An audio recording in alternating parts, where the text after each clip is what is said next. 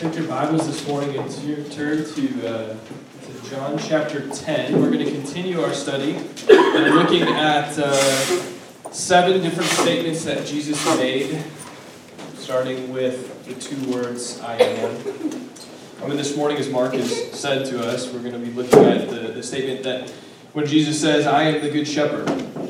And this is a big one. This one is probably one that we're pretty familiar with, but also one that has a lot to it. There's a lot to unpack in this statement that Jesus says when he says, I am the good shepherd. So this morning when we look at John chapter 10, we're going to be reading verses 10 through 18. And I really want you to consider a few things. Consider what we've been talking about in the last few weeks. Consider the fact that Jesus has made these statements, right? Jesus is making these I am statements, and he's made them in a very specific way. One, to affirm his deity. One, to affirm the fact that he is in fact God. He's saying, hey, I am God, when he says, I am. And that takes us back to Exodus. It takes us back to the burning bush when Moses stands before the burning bush and he says, who do you say, who is it that is sending me?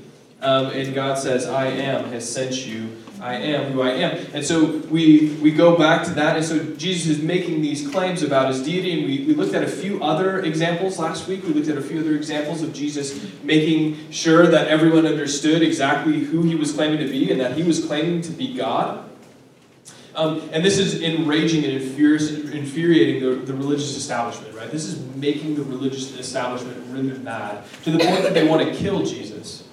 And up until this point, we've seen that John is recording for us the fact that Jesus has been able to evade that. Jesus is evading that because his time has not yet come. Because the fullness of time is not yet upon Jesus, and his ministry is not yet done.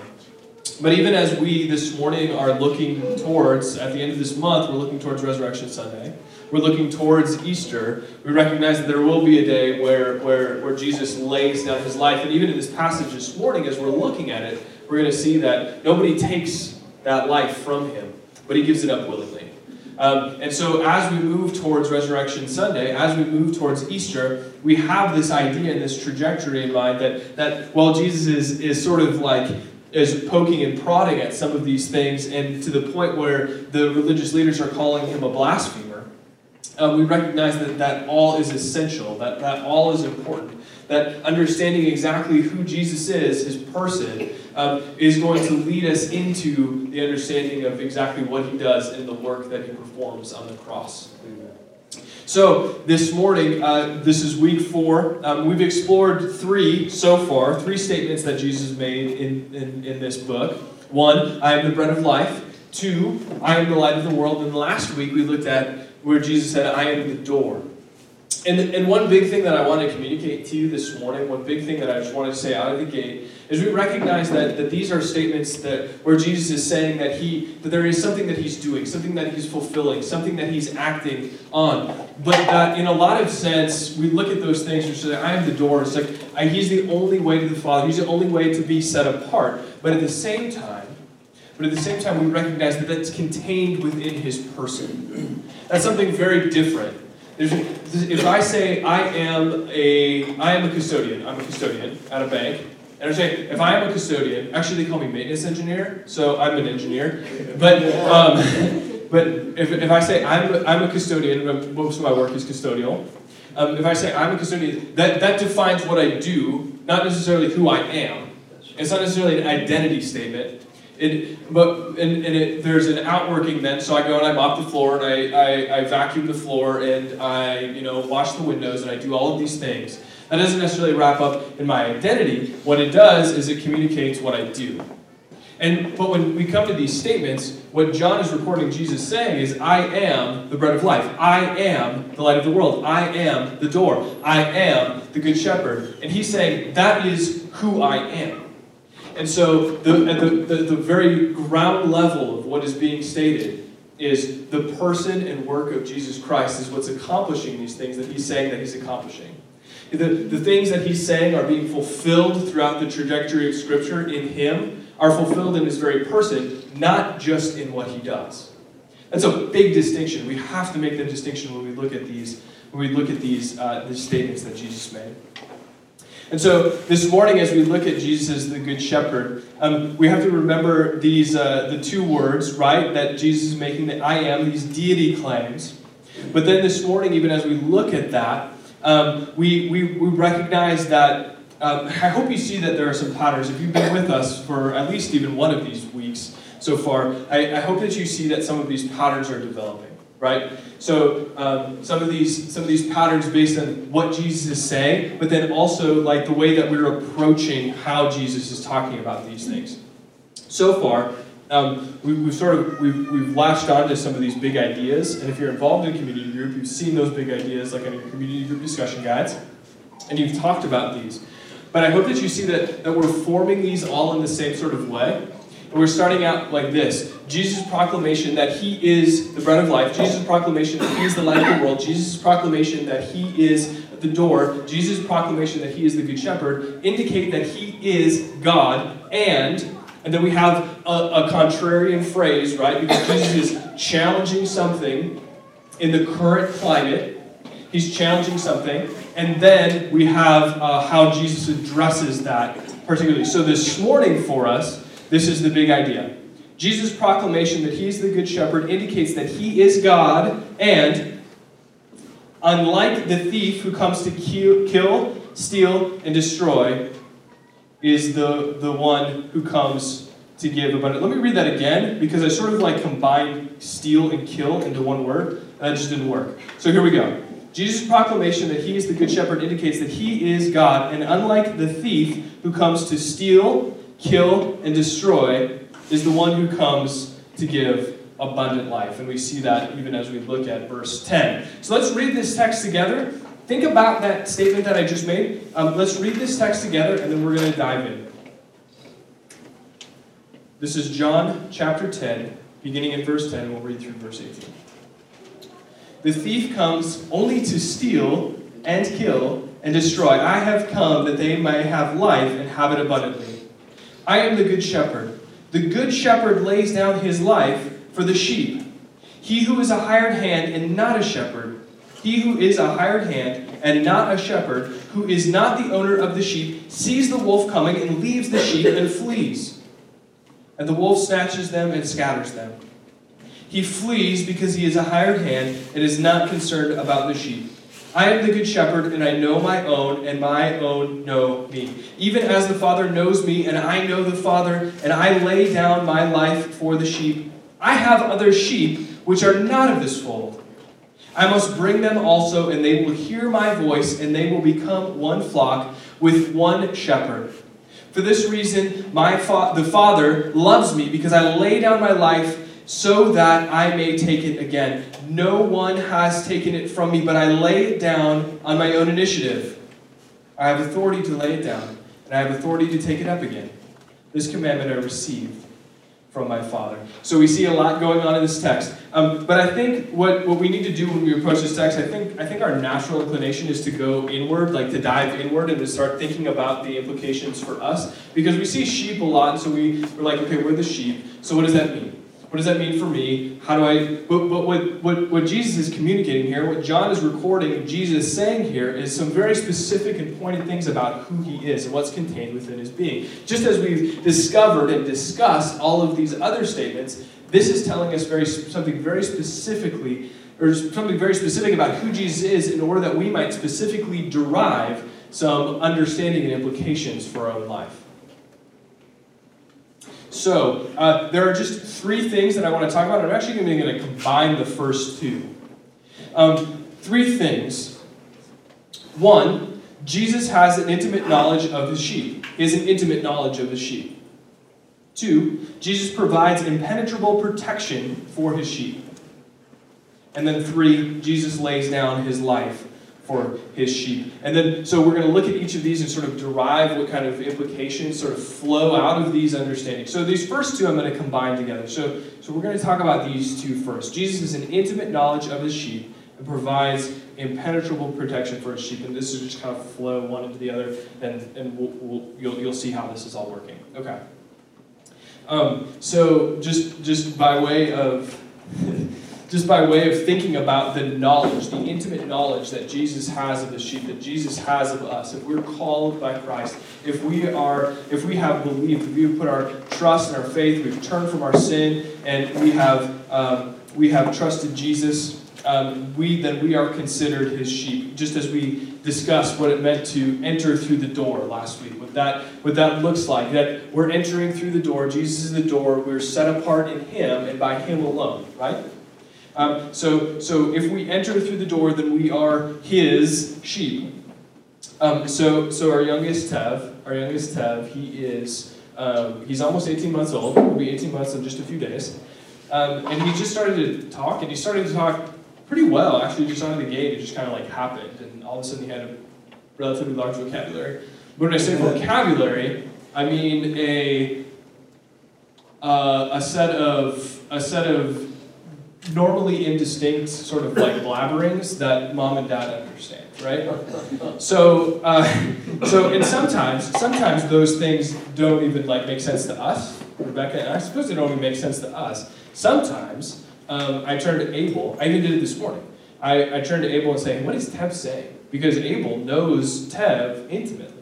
Abel knows, he knows him really well. They play together all day. They're together. They're like side by side. They're attached at the hip. They love each other. They're growing up together. It's really great. So one day, like last week, Tev was like, he was sitting in his high chair and he was saying he wanted something and he just kept saying it over and over and over again. I was like, bro, I do not know what you're talking about. And I looked at Abel and I said, Abel, what is he saying? Because I made suggestions like, do you want a cracker? Do you want a drink? Do you want to play? And he was like, no. And then I looked at Abel and I said, Abel, what is Tev saying? And he said, Tev wants M&Ms.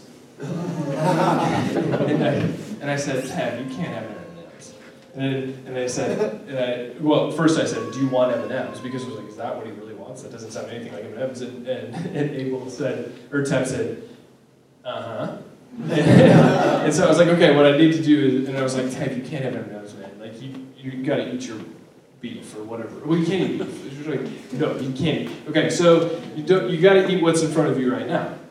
But even this morning too, I asked Abel the same question, and this is not necessarily tying into my point, but I asked, Tev was saying something over and over again, and I said, Abel, what is Tev saying? And he said, he's saying blah, blah, blah, blah, blah, blah, blah. He said that. And I was like, oh, thank you. That was helpful.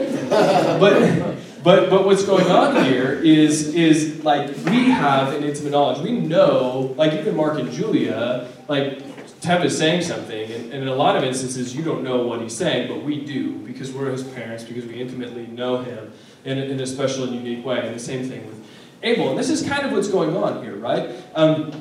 In the same way, Jesus has this intimate knowledge of his sheep, and so we as people come to Jesus as those who are fully known, those who even Jesus knows us. The Good Shepherd knows us even in a way that we are unable to communicate. So just to draw that illustration out a little bit farther, like me as his dad, I cannot say, oh yeah, you can just ignore your green beans and here's some M&Ms.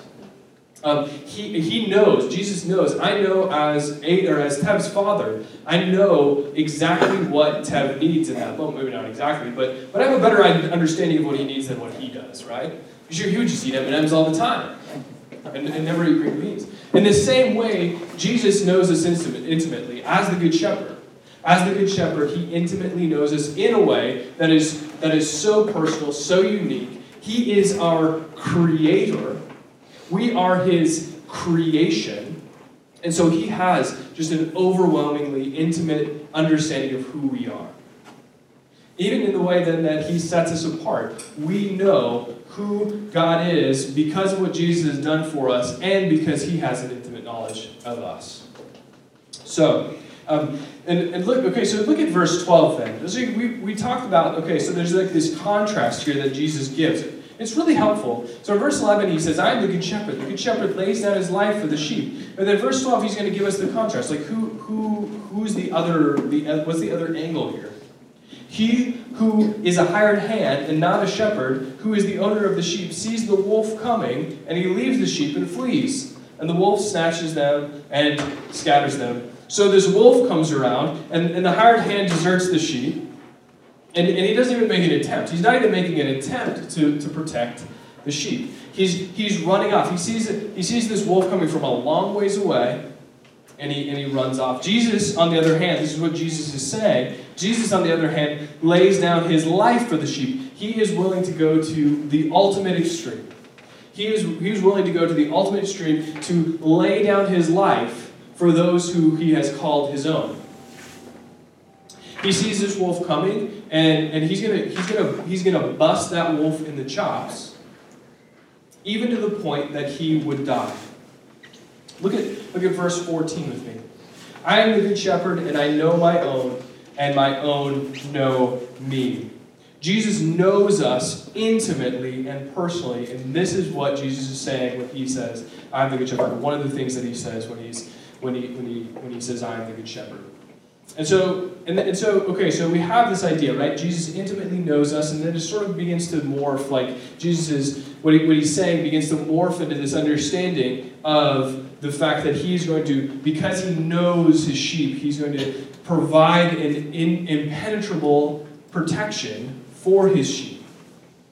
When we're talking about the wolf, okay, so obviously the wolf then, and Jesus is like, I'm going to take out this wolf right now. But I think it's important for us to understand exactly what Jesus is talking about when he's talking about the wolf. Because I think what our tendency to do is when we go to this text, and my initial inclination when I was doing preparation for this morning, or throughout the week for this morning, I think my initial inclination is to say, okay, it's like the wolf is like this hardship that we face in our lives. The wolf is like this thing, like the day-to-day struggles we engage in. But I don't think that's what's going on here. This is not just day-to-day problems. And I think many of us as Christians have bought into the lie that our lives are going to look significantly different, just from like a difficulty and hardship standpoint, when we recognize that, or when we've been called, when we repent and put our trust and faith in Jesus, when we move towards Jesus and pursue him and obey all that he commands us because of what he's done for us. I think that we've bought into this line this lie that our lives are going to look significantly different from just like a suffering standpoint. This is what's commonly referred to as prosperity gospel, right? You put your trust and you have faith and you put it in Jesus, and you recognize that now that my life is going to represent or be part of, or look a whole lot different in the way that it plays itself out. So no longer am I going to get sick. No longer am I going to have any kind of hardship come my way. No longer am I going to get fired or demoted at work. No longer am I going to be struggling to make ends meet. That is anti-gospel. That is never what Jesus says. He says, in this life, you're going to have troubles. And we're going to talk about this in a minute. In this life, you're going to have troubles. But take heart, I have overcome the world. So even as we're looking at this text, there are whole movements, right, that claim that if you have enough faith or do some stuff, you can avoid the suffering here on earth. That's simply wrong. Like, that's simply wrong. The wolves are still coming. Like, Jesus is saying, oh, I'm the good shepherd, and because of that, like, no wolf is going to come within 100 yards. The wolf is still coming. It's still a present reality. Again, John 16:33 is that text that I just referred to. When Jesus is speaking to his disciples, in this world you have tribulation, but take courage, I have overcome the world. So, what is the wolf then? What are we looking at here? The wolves are sin, Satan, and the world. These are our true opposition. These are the things that are coming after us that we have to be vigilant against and understand that Jesus is providing an unprecedented amount and an impenetrable protection for us. The enemies that actually threaten us. These are the enemies that actually threaten us. But Jesus knows his sheep, and he's actively protecting us from these elements. And so I heard this illustration, and so because the internet, everything on it is true, I went to double check it. That's a joke. It's not. But so I just did a quick Google search, and I got a lot of like opposing viewpoints. But I think ultimately that the principle underneath this idea lies true. So the idea is that if you're a shepherd and you have a flock of sheep and you have one that continues to like stray off and just go way far away, and you have to run after him and get him, what you do is you break that sheep's leg, right? You break one of its legs and then you carry it until it heals, and then after that traumatic event, the sheep would stay close. Now, a bunch of people were like, that is by no means the way that this works. Like, no shepherd would ever do that. So I looked, I dug a little bit deeper, and I think that there's a misunderstanding somewhere. Who knows? I'm not a shepherd. Anyone a shepherd? No. Okay. So they said what's actually going on here is that the shepherd breaks the leg of the sheep, and if you think I said something different there, I didn't. I said something the same. It's the same but different, right? So break, B-R-A-K-E, like break your car. So they like attach a weight to the leg of the sheep, and then the sheep couldn't like get away quick enough. And it was like as soon as you saw them like sneaking away, you run to grab them because they were slow because their leg was braked. And so, but the idea that lies behind this is the same. One is just a little less traumatic, right? One is just a little less traumatic. The idea is that something is happening, something is allowed to maybe persist in order that the sheep might not stray. Whatever the illustration is. But since everything you find in this incident, I think that the principle that lies behind it is the same, and I said that. But the shepherd intentionally is just hindering the sheep from wandering off and doing whatever it wants. I think that's what lies behind this understanding. That the shepherd is intentionally hindering the sheep from just wandering off to do whatever it wants. And so this is a biblical concept. And so when we see Jesus saying, I am the good shepherd, we immediately think about the 23rd Psalm, right? The Lord is my shepherd, I shall not want.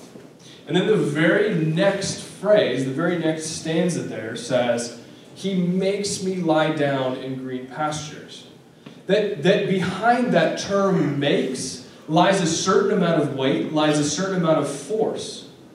This is not just a, hey, sheep, why don't you chill here for a little bit? That's not what he's saying. It's not just like, hey, why don't you just hang out?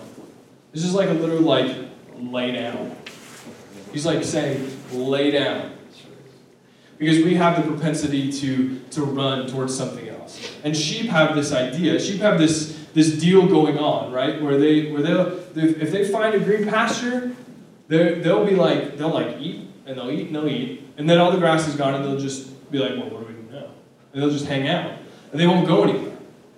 So he's leading us to something and telling us to, stay here, lay down. There's an active level of force here.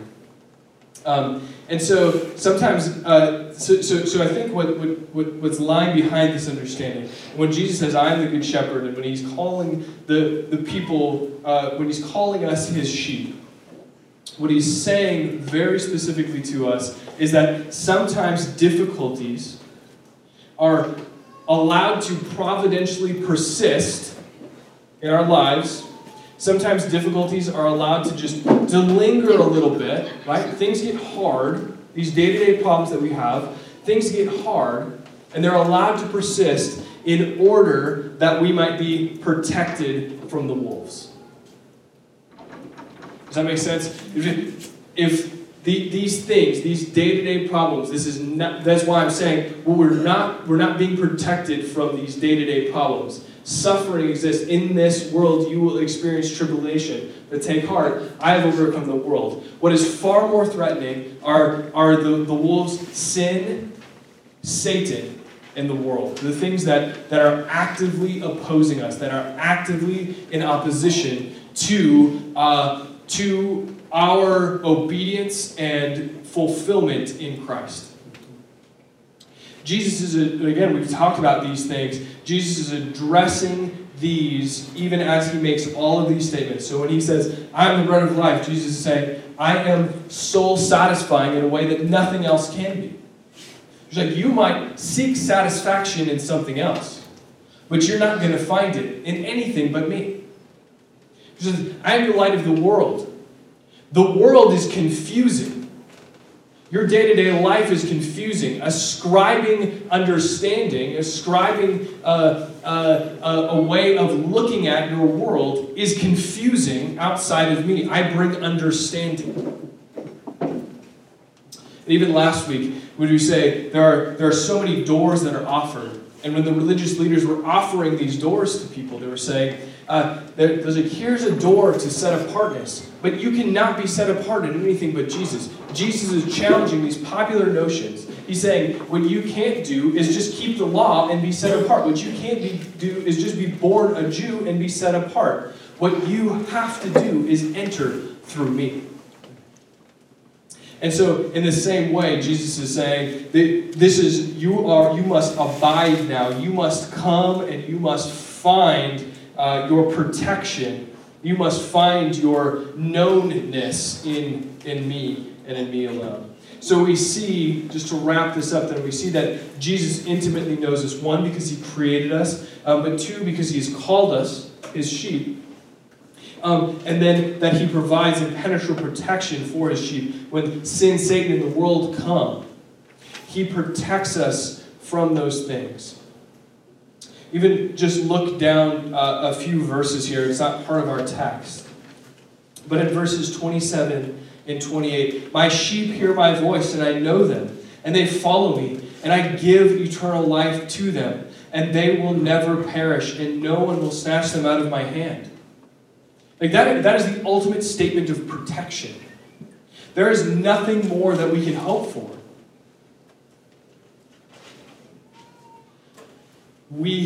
If we are known and we are protected by Jesus, so my critical mind goes then to, okay, so like how can we be guaranteed of this? How can this actually be something that I can look to Jesus for and recognize it's true?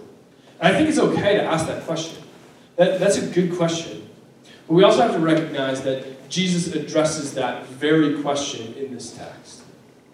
And he does it in verse 10. And then he does it repeatedly. And he does it throughout the rest of the Gospel of John. Look at verse 10 again. The thief comes only to steal and kill and destroy. I came that they might have life and have it abundantly. And then verse 11, which is actually what I was referring to.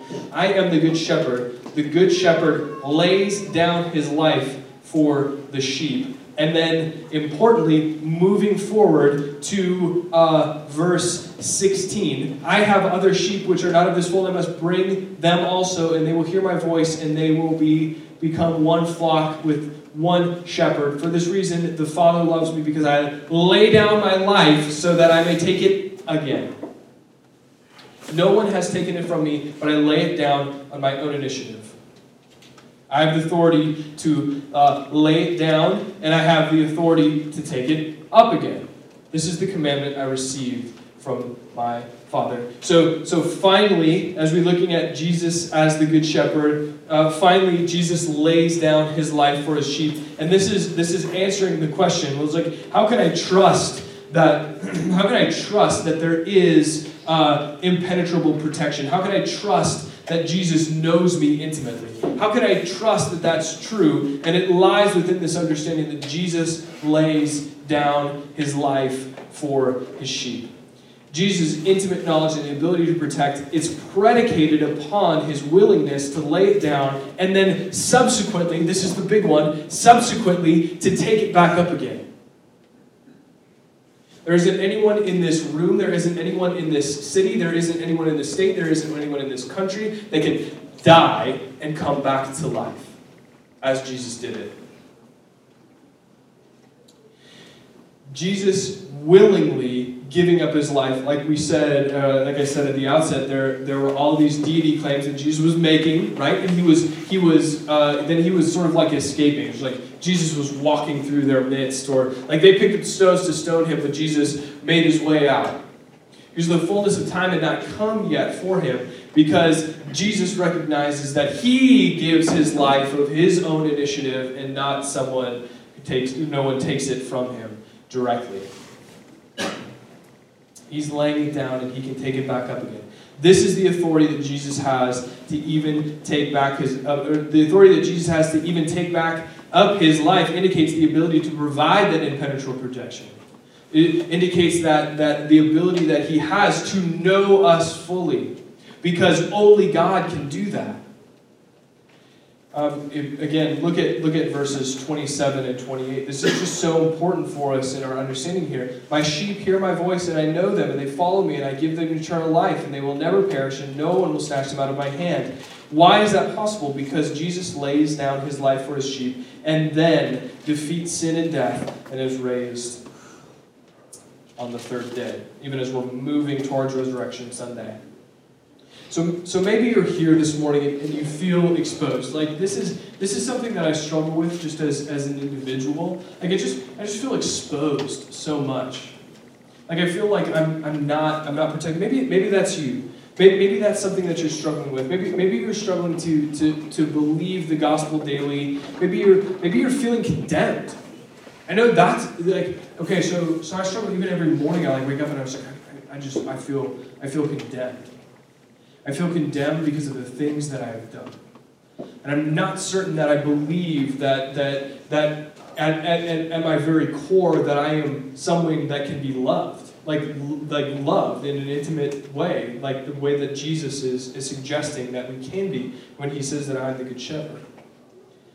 Maybe we don't feel assured. Maybe we look at verses 27 and 28 in John chapter 10 and we say, it's like, how is that even possible? And remember what John is writing this book for. We've talked about this a couple times. Remember what John is writing this book for. He says it right at the end of the book. He says that he's writing this book so that we might believe that Jesus is the Christ and that we might have eternal life. He wants us to experience the life-giving, this sheep-shepherd relationship. And he wants us to hear that Jesus is the good shepherd, that Jesus has the authority to lay down his life, and not only that, but to take it back up again. And that's assurance. That's where we find that we are no longer condemned. That's where we look when we say that we've been struggling to believe the gospel daily. That's where we look when we've been dealing with sin in our lives. We look to the understanding that Jesus has the authority to lay down his life and to take it back up again. And the resurrection is so essential here, right? So even Paul in 1 Corinthians, like towards the end of that letter, towards the end of that, in chapter 15, he's talking about the resurrection. He says, it's like if we as Christians don't believe that the resurrection is something that actually happened, like historically and physically, it's like then we're the dumbest people in the world.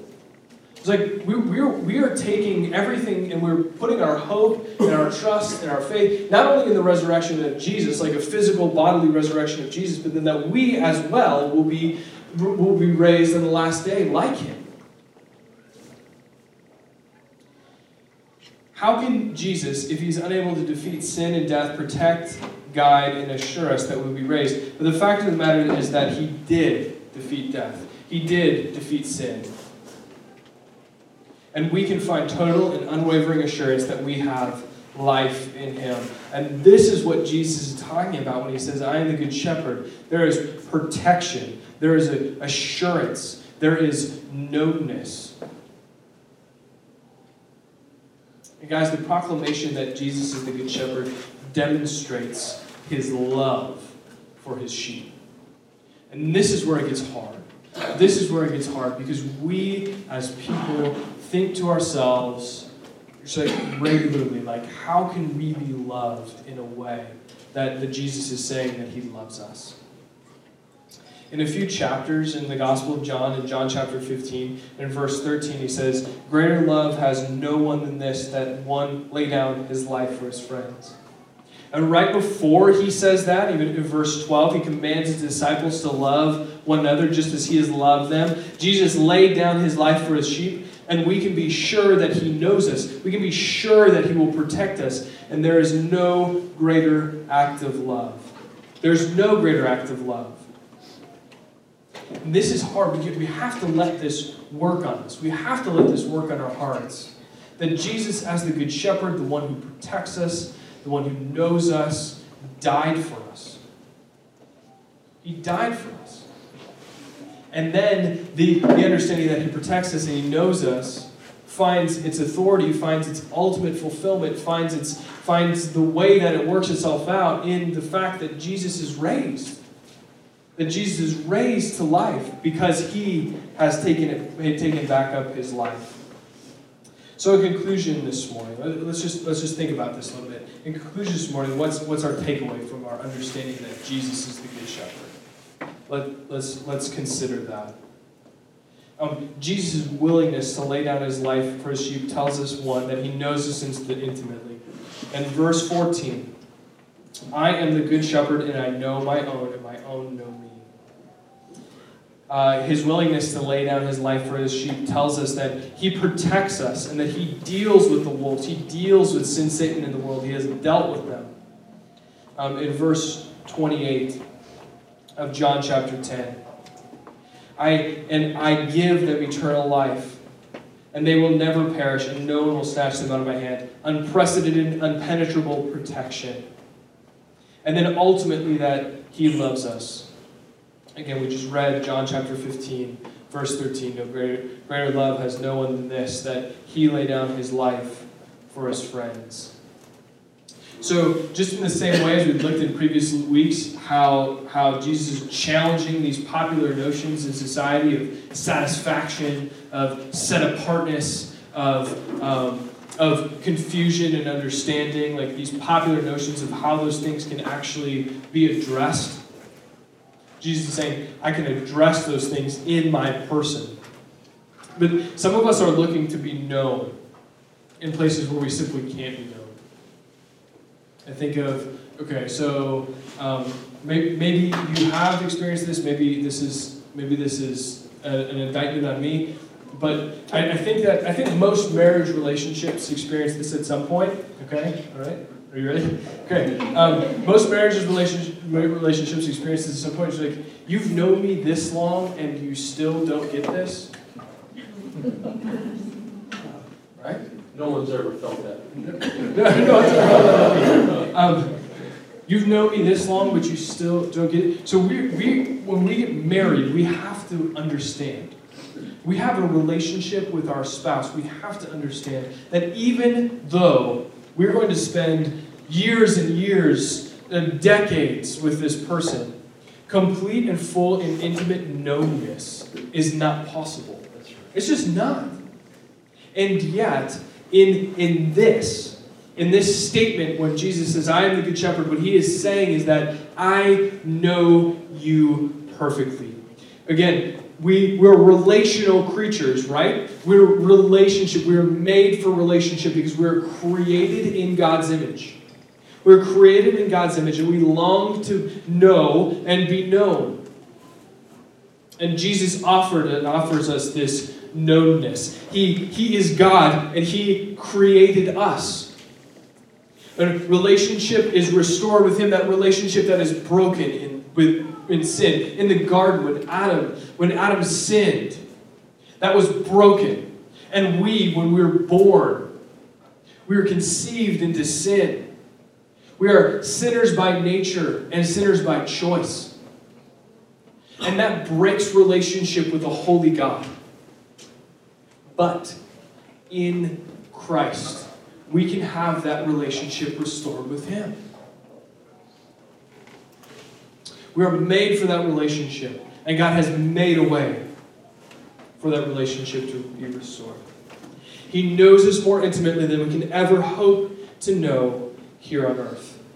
And even in our marriage relationships, in our relationships with our parents, or whatever relationship that you can think of, God in Jesus Christ knows you more. That is the knownness that is communicated to us when Jesus says, I am the Good Shepherd. And some of you this morning are looking for protection. So we're looking for that knownness, and Jesus is addressing that. Some of us are looking for that protection, right? So we're gonna install a home security system. I'm not saying home security systems are bad. Like, home security systems are helpful. It might be a way in which stewardship is played out in our lives. Like, we're stewarding properly what God has given to us. But at the same time, some of us are looking for protection in a way that it can't be offered fully through a home security system, or through a retirement account, or through, I don't know, you name it. through your education, through pursuing something, it's like through betterment in your career. Like we are chasing something, we're chasing a protection that isn't offered to us outside of Christ. And some of us this morning, this is the one that I struggle with, and this is why I wrote this here. Some of you this morning, this is why my thoughts are. This is the culmination of this one. Some of us this morning are wondering how a holy God could love something that's so unlovely.